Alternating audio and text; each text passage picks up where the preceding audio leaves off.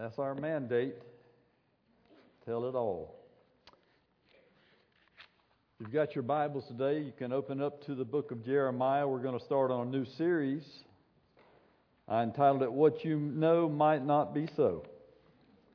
It's a series on deception. How quickly we can be deceived. Today I want to talk about deceiving ourselves. It's found in Jeremiah 37, 1 through 10. Let's read together. Zedekiah, the son of Josiah, was made king of Judah by Nebuchadnezzar, king of Babylon. He reigned in place of Jehoiachin, son of Jehoiakim. Neither he nor his attendants nor the people of the land paid any attention to the words the Lord had spoken through Jeremiah the prophet. Isn't that the way it is? King Zedekiah, however, sent Jehucal, son of Shelemiah, with the priest Zephaniah, son of Maaseiah. Man, I wish they'd learn how to give a kid a name that was better than this. To Jeremiah the prophet with this message. Please pray to the Lord our God for us.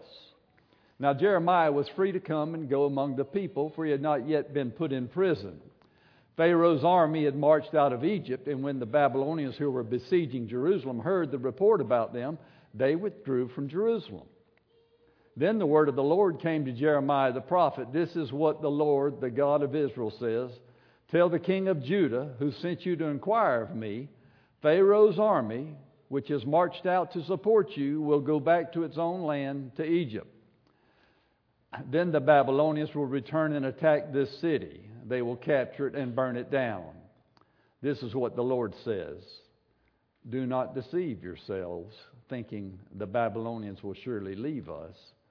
They will not.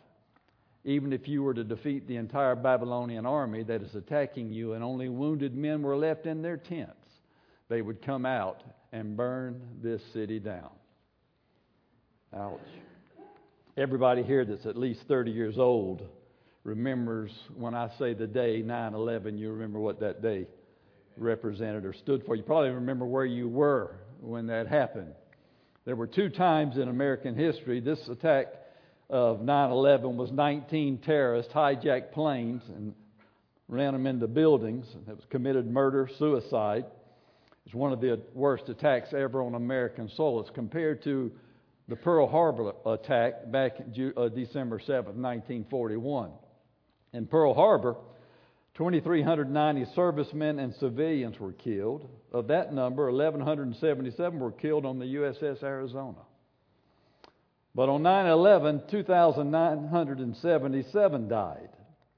Out of that, 2,753 died in the World Trade Center, 184 died at the Pentagon, and 40 died in Pennsylvania.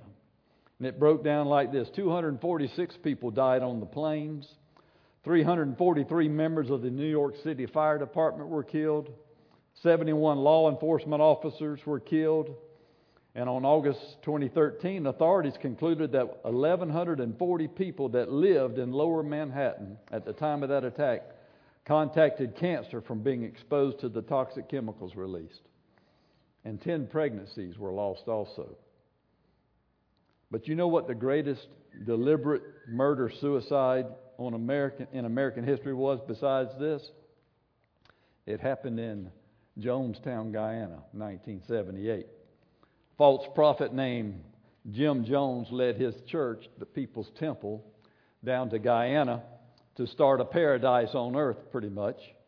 And the word got back to America that these people, some of them were being held against their will, wanted to leave, wanted to come home. So they sent Congressman from California, Leo Ryan, down there to see what was going on and see if anybody wanted to come back. And they put on a good show for him and everything, and looked like everything was about in order. But when it come time for him to leave, there were some that wanted to leave with him. But Jim Jones and the people that already set up, they were not going to let them leave, and they killed the congressman, news reporters, and several others. And then he ordered, when he knew the authorities were closing in on him, he ordered everybody to drink Kool-Aid laced with cyanide, and over 900 people were killed. Y'all remember that, don't you? How can that many people be deceived? How can people be deceived that easily? Jesus said one of the characteristics of the last days be great deception. Listen to this. We don't know who to believe anymore. You don't believe most politicians. You don't believe the news media very much. You don't believe some preachers. We don't know who to believe on anything anymore. Listen to this. Media Accuracy did a research. They researched the top 17 newspapers in the United States to see how accurate their reporting was, if they were leaving things out, twisting it, doing whatever. And they checked out on 6 TV news networks, TV channel networks. The top 2 newspapers for accuracy in the country were the Houston Chronicle and the St. Louis Dispatch. They did the most accurate reporting, but they found out that they were only accurate 58 and 57% of the time. And that was the most accurate. The New York Times was the most accurate, only 37% of the time. Then they checked these TV networks, Fox, CNN, MSNBC. They were always all accurate about 48 to 54% of the time. CBS was accurate 30% of the time, and ABC was accurate 18% of the time. When you have a country that you don't know what's true and you're being deceived and manipulated, it doesn't last too well, and that country can't stand on false information. We all know what it's like to be fooled, hoodwinked, had the wool pulled over our eyes, or whatever expression you want to use. We know what it's like to be deceived. Well, we're living in deceptive times. So we're going to talk about in this series about deception. Some of it you can get over with pretty easily, and some of it can be catastrophic. So let's look at the Word of God today. Let's look at Jeremiah first of all and kind of lay a little bit of groundwork. Here's his problem. He was called... The Bible reveals more about this man internally than any other prophets, I really believe. He was called the weeping prophet because he had a lot of things to weep about. He was also a very reluctant prophet, a very lonely prophet, a very persecuted prophet. He was a weeping prophet, but not a wimpy prophet. He didn't mind saying what God told him to say, and sometimes that got him in trouble, and it certainly got him in trouble. He came from a priestly family. He ministered to the last 5 kings of Judah. And those kings were Josiah, Jehoahaz, Jehoiakim, Jehoiachin, and then Zedekiah. He was a contemporary prophet. There was other prophets that prophesied during his time. People like Habakkuk and Zephaniah and, of course, Daniel, the prophet, prophesied at the same time that Jeremiah prophesied. Prophets in those days were not loved, and they were sometimes persecuted, and sometimes they killed them because the people got tired of hearing what they had to say. They didn't want to hear what God was saying to them. And they didn't like it, and sometimes they would get rid of them. And so you had to know you were called by God, and you had to know you were saying what God wanted you to say, because your life was sometimes on the line. I heard one old boy that was in the army. He was talking to other friends. Said, "What kind of what did you do in the army?" He said, "I was in paratroopers." He said, "Oh, really? How many times did you jump?" He said, "I didn't jump any, but I was pushed 18 times." Anyway, that's the way it was with a prophet. You had to know that God was leading you or telling you something, because it was very dangerous. So in chapter 1 of Jeremiah, God told him, "I formed you, I ordained you, I knew you, I sanctified you." He said all this to reassure him, just do what I tell you and say what I say. Now in this passage in chapter 37, he's warning Judah, your days are up. You're fixing to get overtaken by the Babylonians. And I hate to tell you that, but that's what he's saying. And he says it's too late to repent. Some say, well, let's go start praying. No, too late. Been calling you for weeks and months and years and decades, and you haven't done anything. So don't pray. It's almost like Noah. Noah begged and all the time he was building and pleaded for those people. And finally, when they got in, him and his family got in, God shut them in. Nobody getting in after that. You can bang on the door all the time the water's rising. The door's not opening. And that's what he's saying to these people. No, the time's up. Because Zedekiah, the king, had sent some of his servants to Jeremiah to say, hey, start praying for us. The Babylonians are on our doorstep. They're starting trouble. And we need your prayers. And he said, no, it's too late. And so he prophesied. He said this was going to happen. If you'll read Jeremiah chapter 25, here's what he had told them earlier. I will summon all the people of the north and my servant Nebuchadnezzar. God said, Babylonian king, he's my servant. king of Babylon, declares the Lord, and I will bring them against this land and its inhabitants, and against all the surrounding nations. I will completely destroy them and make them an object of horror and scorn and an everlasting ruin. I will banish them from the sounds of joy and gladness, the voices of brides and bridegroom, the sound of millstones and the light of the lamp. This whole country will become a desolate wasteland, and these nations will serve the king of Babylon 70 years. When the 70 years are fulfilled, I'll punish the king of Babylon and his nation, the land of the Babylonians, for their guilt, declares the Lord. And I will make it desolate forever. I will bring on that land all the things I've spoken against it, all that are written in this book, and prophesied by Jeremiah against all the nations. So here's what Jeremiah told them earlier. The Babylonians are coming, and you can't stop it now. It's in the works. All the praying is not, don't even waste my time. And he told them, as he prophesied, he says, you're going to be captive to these people for 70 years. He didn't say for a long time. See, a lot of prophets today, they give such broad, thus saith the Lord, that you got to interpret what they mean. They leave it like that because that gives them an out. And you can't pin them down to it too much. Jeremiah, he said, I'll tell you how long. He didn't say you're going to be in captivity a long time. He didn't say between 50 and 100 years. You can count on that. He didn't say 69 years or 71 years. He said, you'll be in captivity 70 years. Thus saith the Lord. And he told them very plainly and very clearly. Okay, so the king Zedekiah, he's asking, please pray for us. He said that in verse 3. Let's look at verse 2 and 3 and 4 and 5 one more time. Verse 2, neither he nor his attendants, this is what he's saying to them, nor the people of the land paid any attention to the word that God spoken through Jeremiah the prophet. You haven't been listening to anything I said. Don't pray now. You've had chance after chance after chance, and God's been so long-suffering and patient. I remember the time there was a little 5-year-old kid in church that was acting up on the front row and just making a mess. And you know how sometimes your kids can tell you can't get on to them because they're in a strange place, and they kind of just test you a little bit. And they were pitching a fit, and the daddy kept saying, you better straighten up, you better straighten up. And they kept doing it, laughing and jumping around. Finally, he went up and snatched one up and started walking out the middle aisle, out the back door. And they said, I'm sorry, Daddy, I won't do it again. He said, no, you're going to get a whipping. And they were walking out, and the little kid yelled back at the church, y'all pray for me.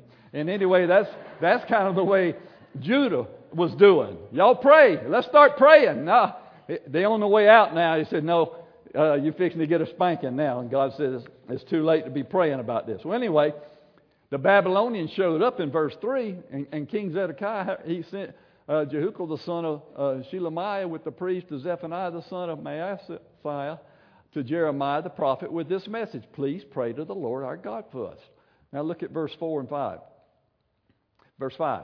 Pharaoh's army had marched out of Egypt when the Babylonians were besieging Jerusalem. So the Babylonians are closing in on Jerusalem now. They're starting on them.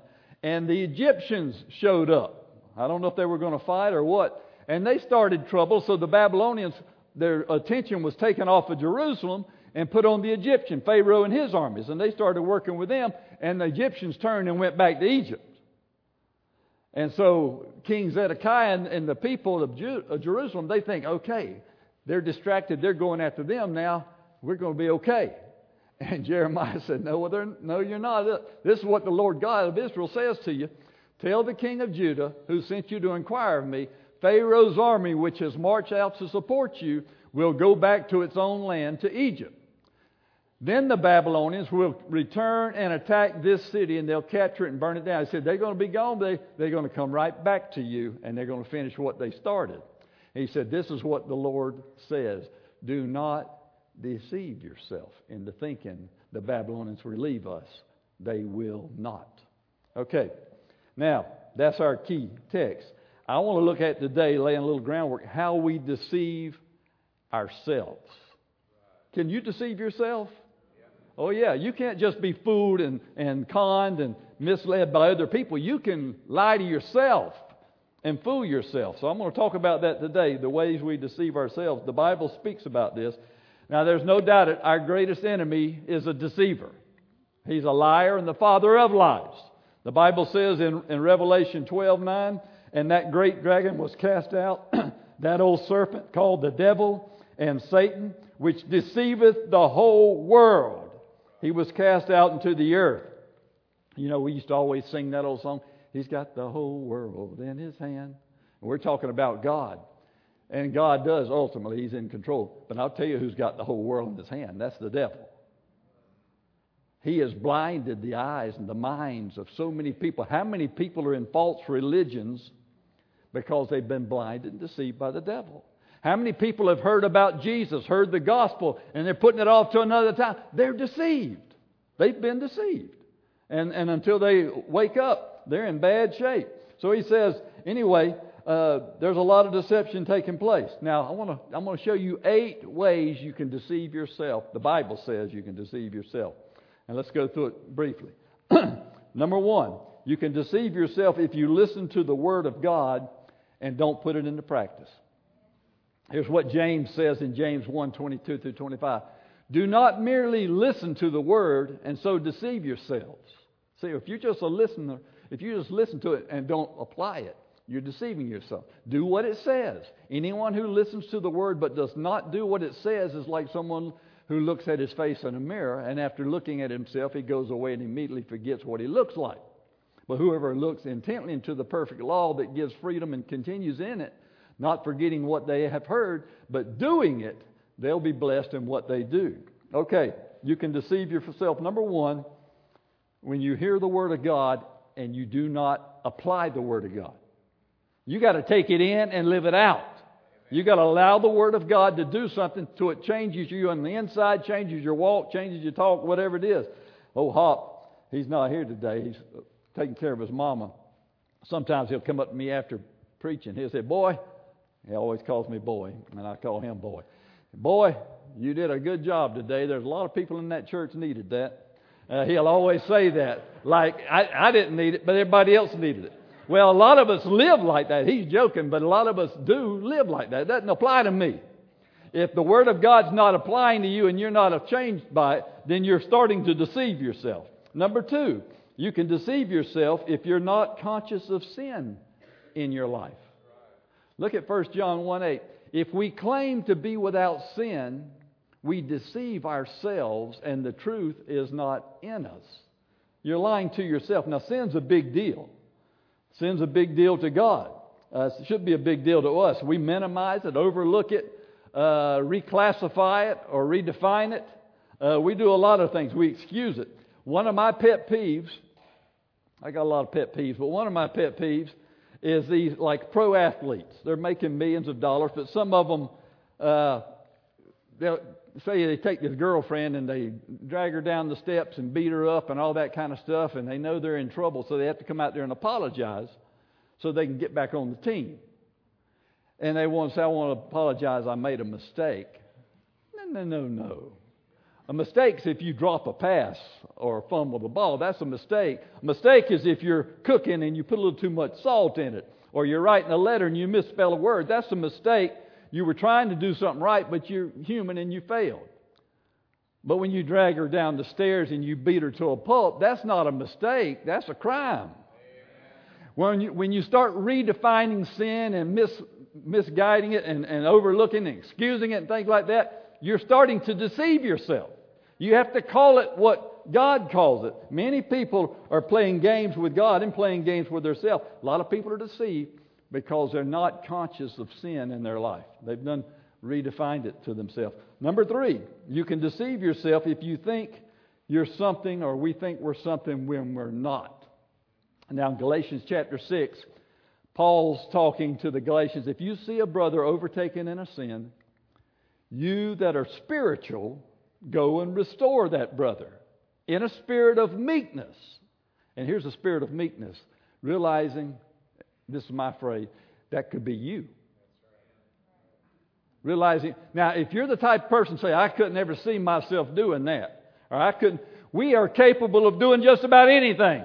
If the time is right, the temptation is right, we're weak, whatever, or we're drawn away our own, you're able to do just about anything in the negative, in sin. And so you can't feel like you're above everybody else and you can look down and point your finger. He doesn't say go to that person and tell them, I told you so. Don't go to them and preach at them and condemn or anything. He said, realize you could have done the same thing. And if you don't realize that, you're starting to deceive yourself. I'll tell this story. This happened probably 30 years ago or better. Me and Darlene hadn't been married too long. We've been married 43 years now, but this was probably the first 4 or 5 years. This is probably 35, 40 years ago. We were going to church. Have you ever got a good deal on some clothes or say like shoes or outfit, and you get two different ones, different colors? You get a brown and a blue pair, a black and a brown pair or whatever.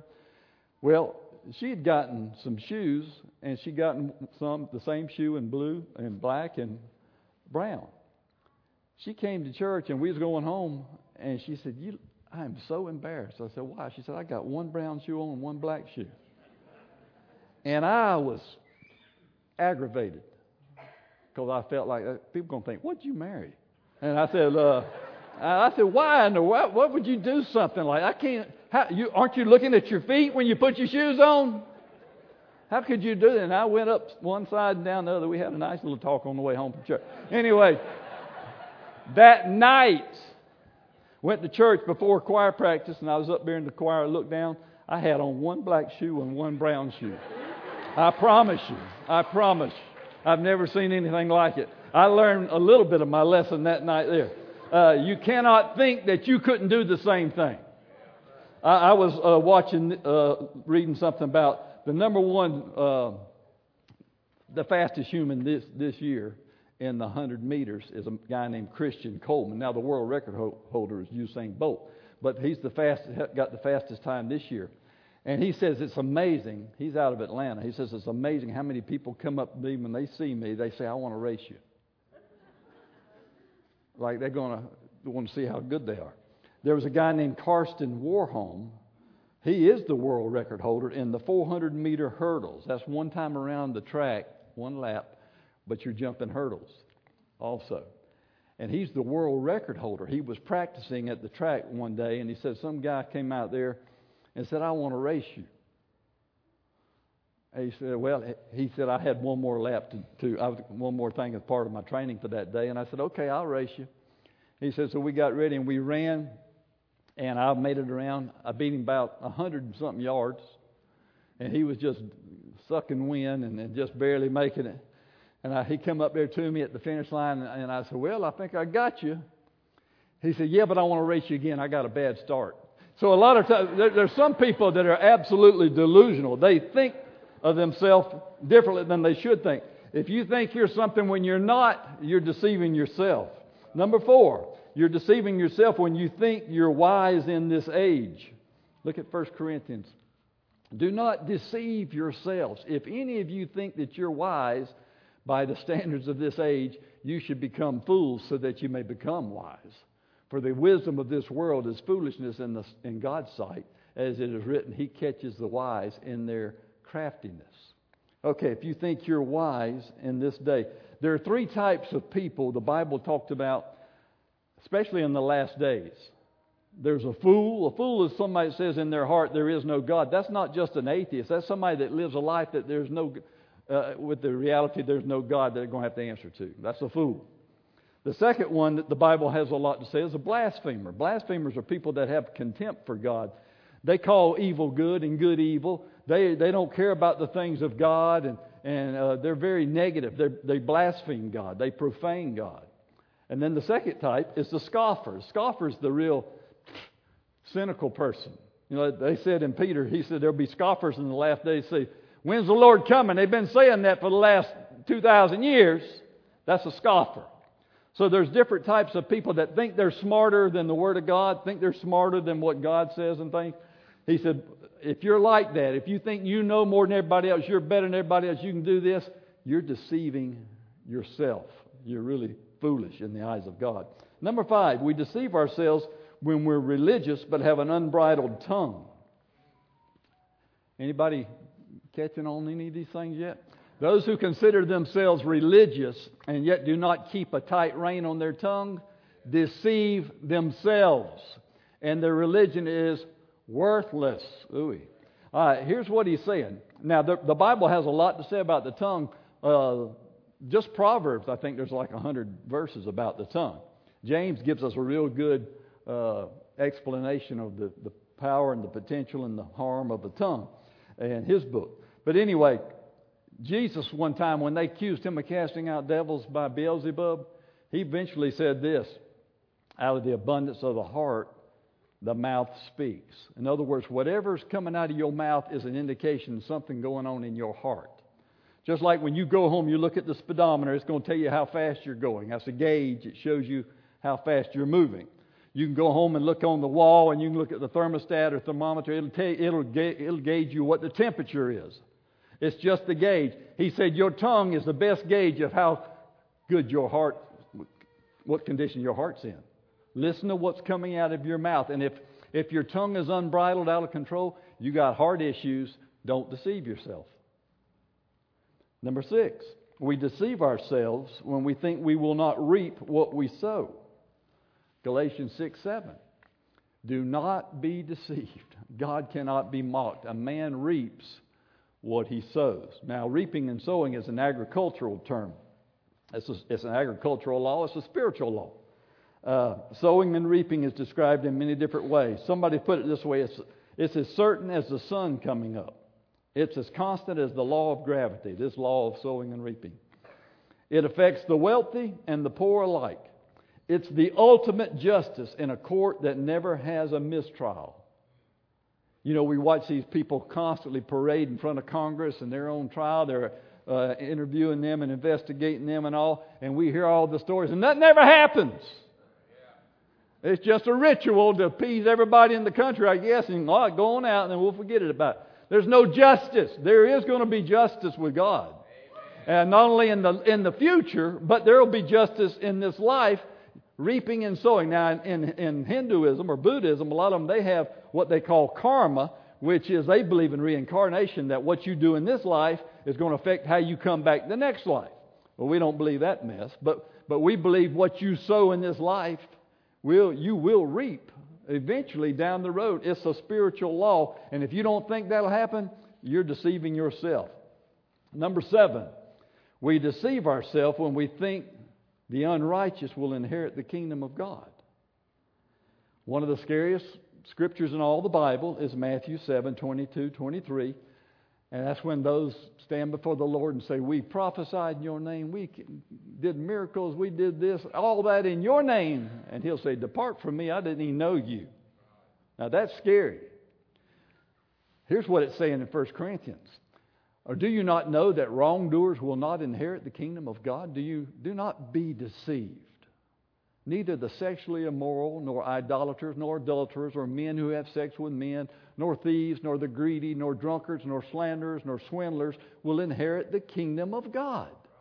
That's pretty plain, isn't it? Doesn't take a lot of interpretation. What he's saying, if Jesus said to people that were prophesying in His name and healing and casting out demons and doing all these miracles, and He said, I didn't even know you. What about the people that don't even care about God, that's living an ungodly life? A lot of people are deceived, think, well, there's many roads to heaven. You're deceived. If you're sincere, you may be wrong and follow on a different path, but if you're sincere, you're okay. You're deceived. You're sincerely wrong. I can tell you that. So many things that you got to watch out for. Some people are deceived themselves in so many different ways. And if you're living an ungodly lifestyle, it's evident that you don't have Jesus in your heart. Don't think that you're going to fool God. You're deceiving yourself. Number 8, we deceive ourselves when we think bad company will not corrupt us. 1 Corinthians 15:33. Do not be misled or do not be deceived. Bad company corrupts good character. You know, I would tell that to our young people. I tell it to old people too. Who you hang around is going to affect and shape your life tremendously. It's just the way it is. We love friends. We need friends. Jesus is a friend that sticks closer than a brother. And we need friends in this life.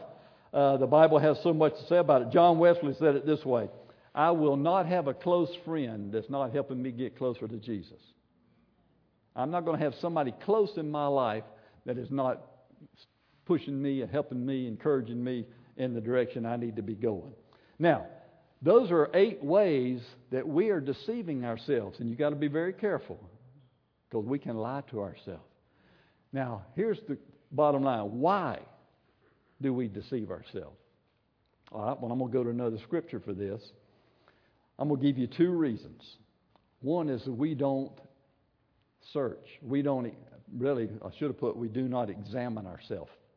There's no searching. Look at Psalm 139. This is David saying this. Search me, God, and know my heart. Test me and know my anxious thoughts.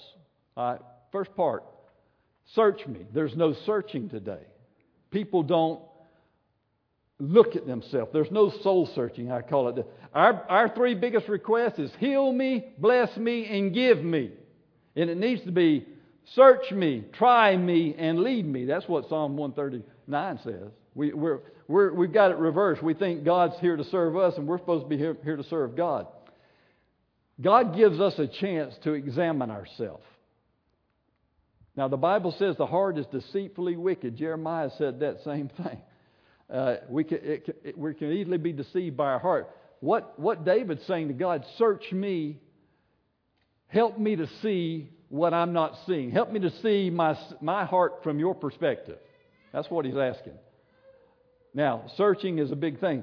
We have the ability as people to search ourselves, to examine ourselves. If you've got problems with your health, you can do a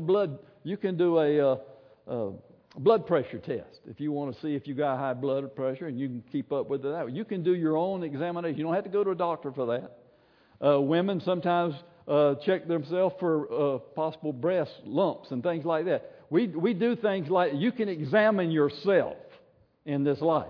Well, what David's saying is, I want God to examine me, and I want to see what God has to say about the examination. That's what he's really asking. So he says, search me. Now, searching is a big part of our life too. The fire department, they're searching through the ash and the rubble to try to determine how that fire started. A detective searches through the fingerprints and the evidence to find out who committed a crime. Archaeologists search through rubble and dirt to try to find out the mysteries of a civilization of hundreds of years ago. They're searching. Psychologists examine people and try to get information on their background, where they've come from, so they can kind of see why they behave the way they behave. Searching is a big part of our life. Here's what David's saying. Search me. Show me how you see me. It might make me angry. It might embarrass me. It might make me uncomfortable. That's okay. Y'all mind being uncomfortable? Here's what Andrew Murray said. A good man desires to know the worst of himself. Don't lie to yourself. What I'm getting at, we're deceiving ourselves a lot of times. One is we don't examine ourselves. We don't let God turn the spotlight on us. People fall under three categories I found. Two of them's wrong, one of them's right as a Christian. Some of them look at themselves and they feel they're worthless. They're no good. They have a low view of themselves. I'm no good for nothing. I'll never amount to anything. God can't use me. I'm just no good. That's not true. If you look at it that way, then you're making a mockery of God made you, and you are something. So you can't look at yourself as you're absolutely worthless and no good. Some people see themselves and they view themselves a lot more highly than they ought to. They think they're special. They think they're God's gift to the world. They think they know more than everybody else. They think this and they think that. They have a high view of themselves. Not good. The correct view is not to see yourself as terrible or to see yourself as great. It's to see yourself in between. Without God, I am nothing. Without Him, I can do nothing. Without Him, I don't have anything to offer. But then on the other end, through Christ, I can do all things who strengthens me. I can do this. I can stand on word. I can trust God in great things. So you've got to have a balanced view of yourself. Most people say that men, when they look in the mirror, they see themselves better than they really are. You know, they look in the mirror and pose and things like that. They think they see a six-pack, but they don't see it's just rolls of fat. It ain't a six-pack. Women view themselves worse than they are. They look at every flaw and every bump, but men, They think, I look pretty good. But you can't go to either one of those extremes if you're going to get it right with the Lord. Here's the second thing. The reason we deceive ourselves, we don't search ourselves or examine ourselves or let God search us. And number two, we don't examine when God proves us and tests us. We don't look at the results of the test. Let's look at that, verse 23b. He says, search me, O God, know my heart, and then test me and know my anxious thoughts. Here's what David's saying. Now, this sounds hard. He's asking God, let me prove it to you. Let me prove how much I love you. I can take any test that comes. Now, he's not just asking God, give me more tests. Sounds like he is, but he's saying, I'm ready to show and prove that what I have in my heart is real and genuine. You don't, and you're going to school, you don't know how much you understand what the teacher's been teaching until you take the test a lot of times. And then that shows you how much of the information you retained or how much you know the subject. Here's what I'm saying.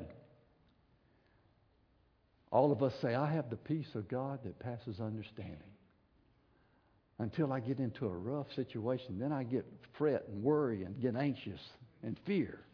Well, then you don't have the peace that passes understanding. Because everybody's got peace when everything's great. What we want to see how we handle the test. Or we say things like this. I love people. I love God and I love other people. Now, when people run me the wrong way, I don't have no use for them. Or if they hurt me, I don't forgive them. Well, then you don't love them. You're failing the test. You're deceiving yourself. I got great faith. I believe God. I believe He's a healer. He's a miracle. I believe it. Until I get in that boat and the wind gets kicking up and the waves get to splashing. That's what Jesus had to say to the disciples when they were freaking out. He says, where is your faith? If our faith, if our peace, if our love and things like that don't work when it's put to the test, we don't have nearly what we think we have. We're deceiving ourselves. Peter was very confident. He said, God, Jesus just said, you're all going to all leave me and scatter like sheep. Peter said, the other disciples might, but I won't. He said, boy, you'll deny me 3 times before daylight. He didn't see that at all in himself. You're kidding. No, I'm not kidding you. You don't know what's in your heart. God will test your love. He'll test your obedience. He'll test your faith. He'll test your priorities. You know, we sometimes think we got our priorities in order, and they're not always in order. Until they get tested, and you'll see what comes first in your life. Heard the story about the 4 guys that went out deer hunting. And they went out in the woods, and 2 of them said, we're going to go this way, and we'll split up and go out this way. Y'all go that way. And we'll meet back up at the Jeep and truck here such a time. Anyway, bam, they heard a shot go off on that one side where Joe and Fred went. And they eventually come on back to the truck, and here comes Fred dragging a 10-point buck. Man, that's a big buck. And they were all talking about it. Said, hey, where's Joe? He said, I left Joe out there. He was helping me drag the thing out, and he clutching his heart. He was having heart problems. He passed out. So I drug the deer back in. And you left Joe out there in the woods? He said, yeah. Why? What are you thinking? He said, well, somebody might steal my deer, but there ain't nobody going to steal Joe. And so a lot of times our priorities, when they get put to the test, we lose sight of really what's important. I'm going to tell you this. I'm going to wind down. If we go into surgery, I've never been into surgeries, maybe my wisdom teeth cut out, things like this. Thank God for that. But if I'm going to let the doctor cut me open, I'm going to ask him what he found when he looked in there.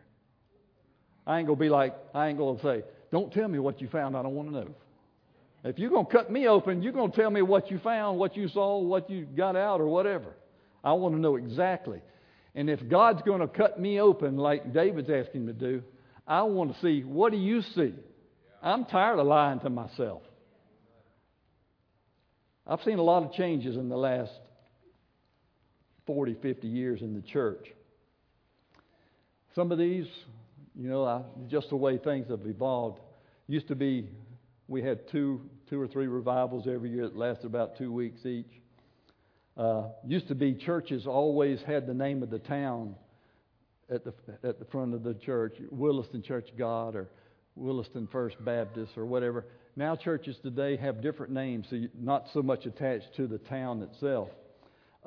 We used to have dinner on the grounds 1 or 2 times a year. Here's something I've seen change. Preachers used to preach, with a suit and tie on. Now they come in flip-flops, shirt out, ripped jeans, and hat turned around backwards.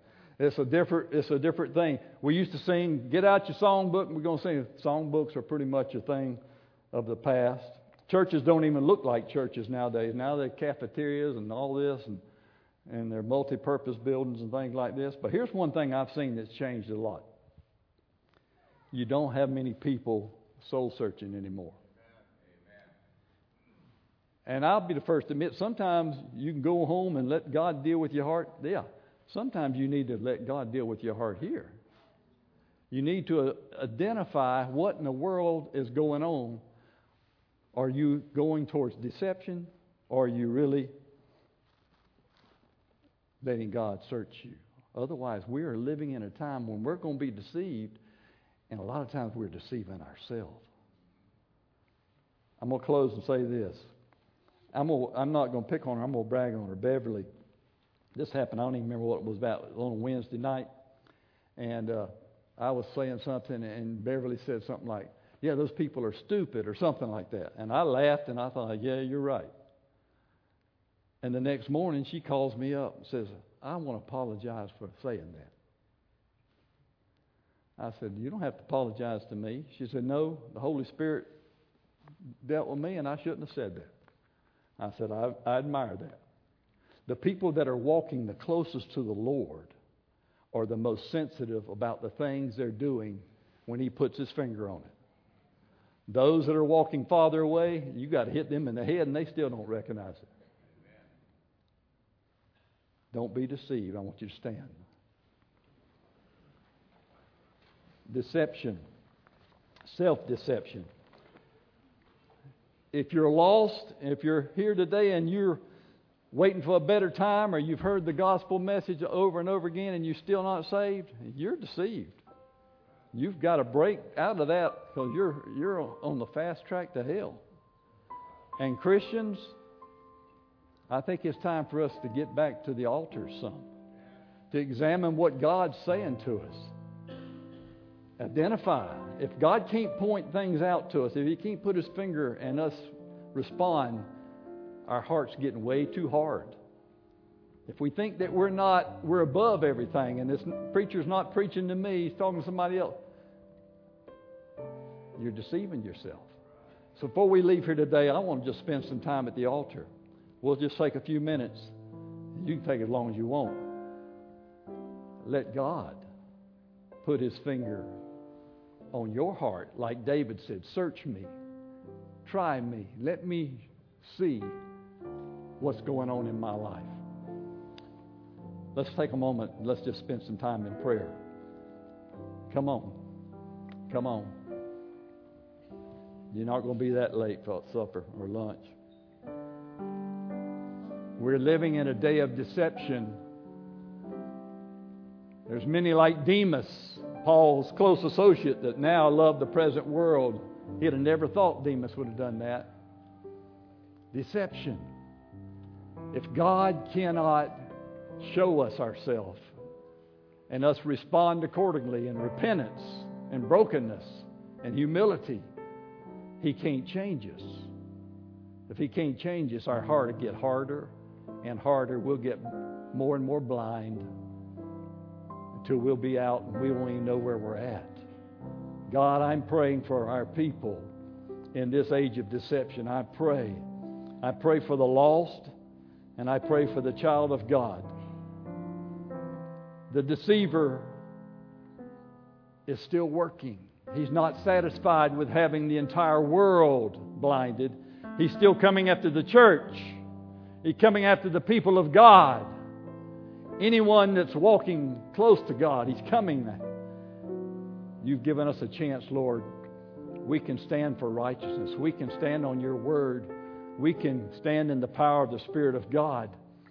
But don't let us deceive ourselves into thinking we're something when we're not. To think something's not going to happen as a result of our actions.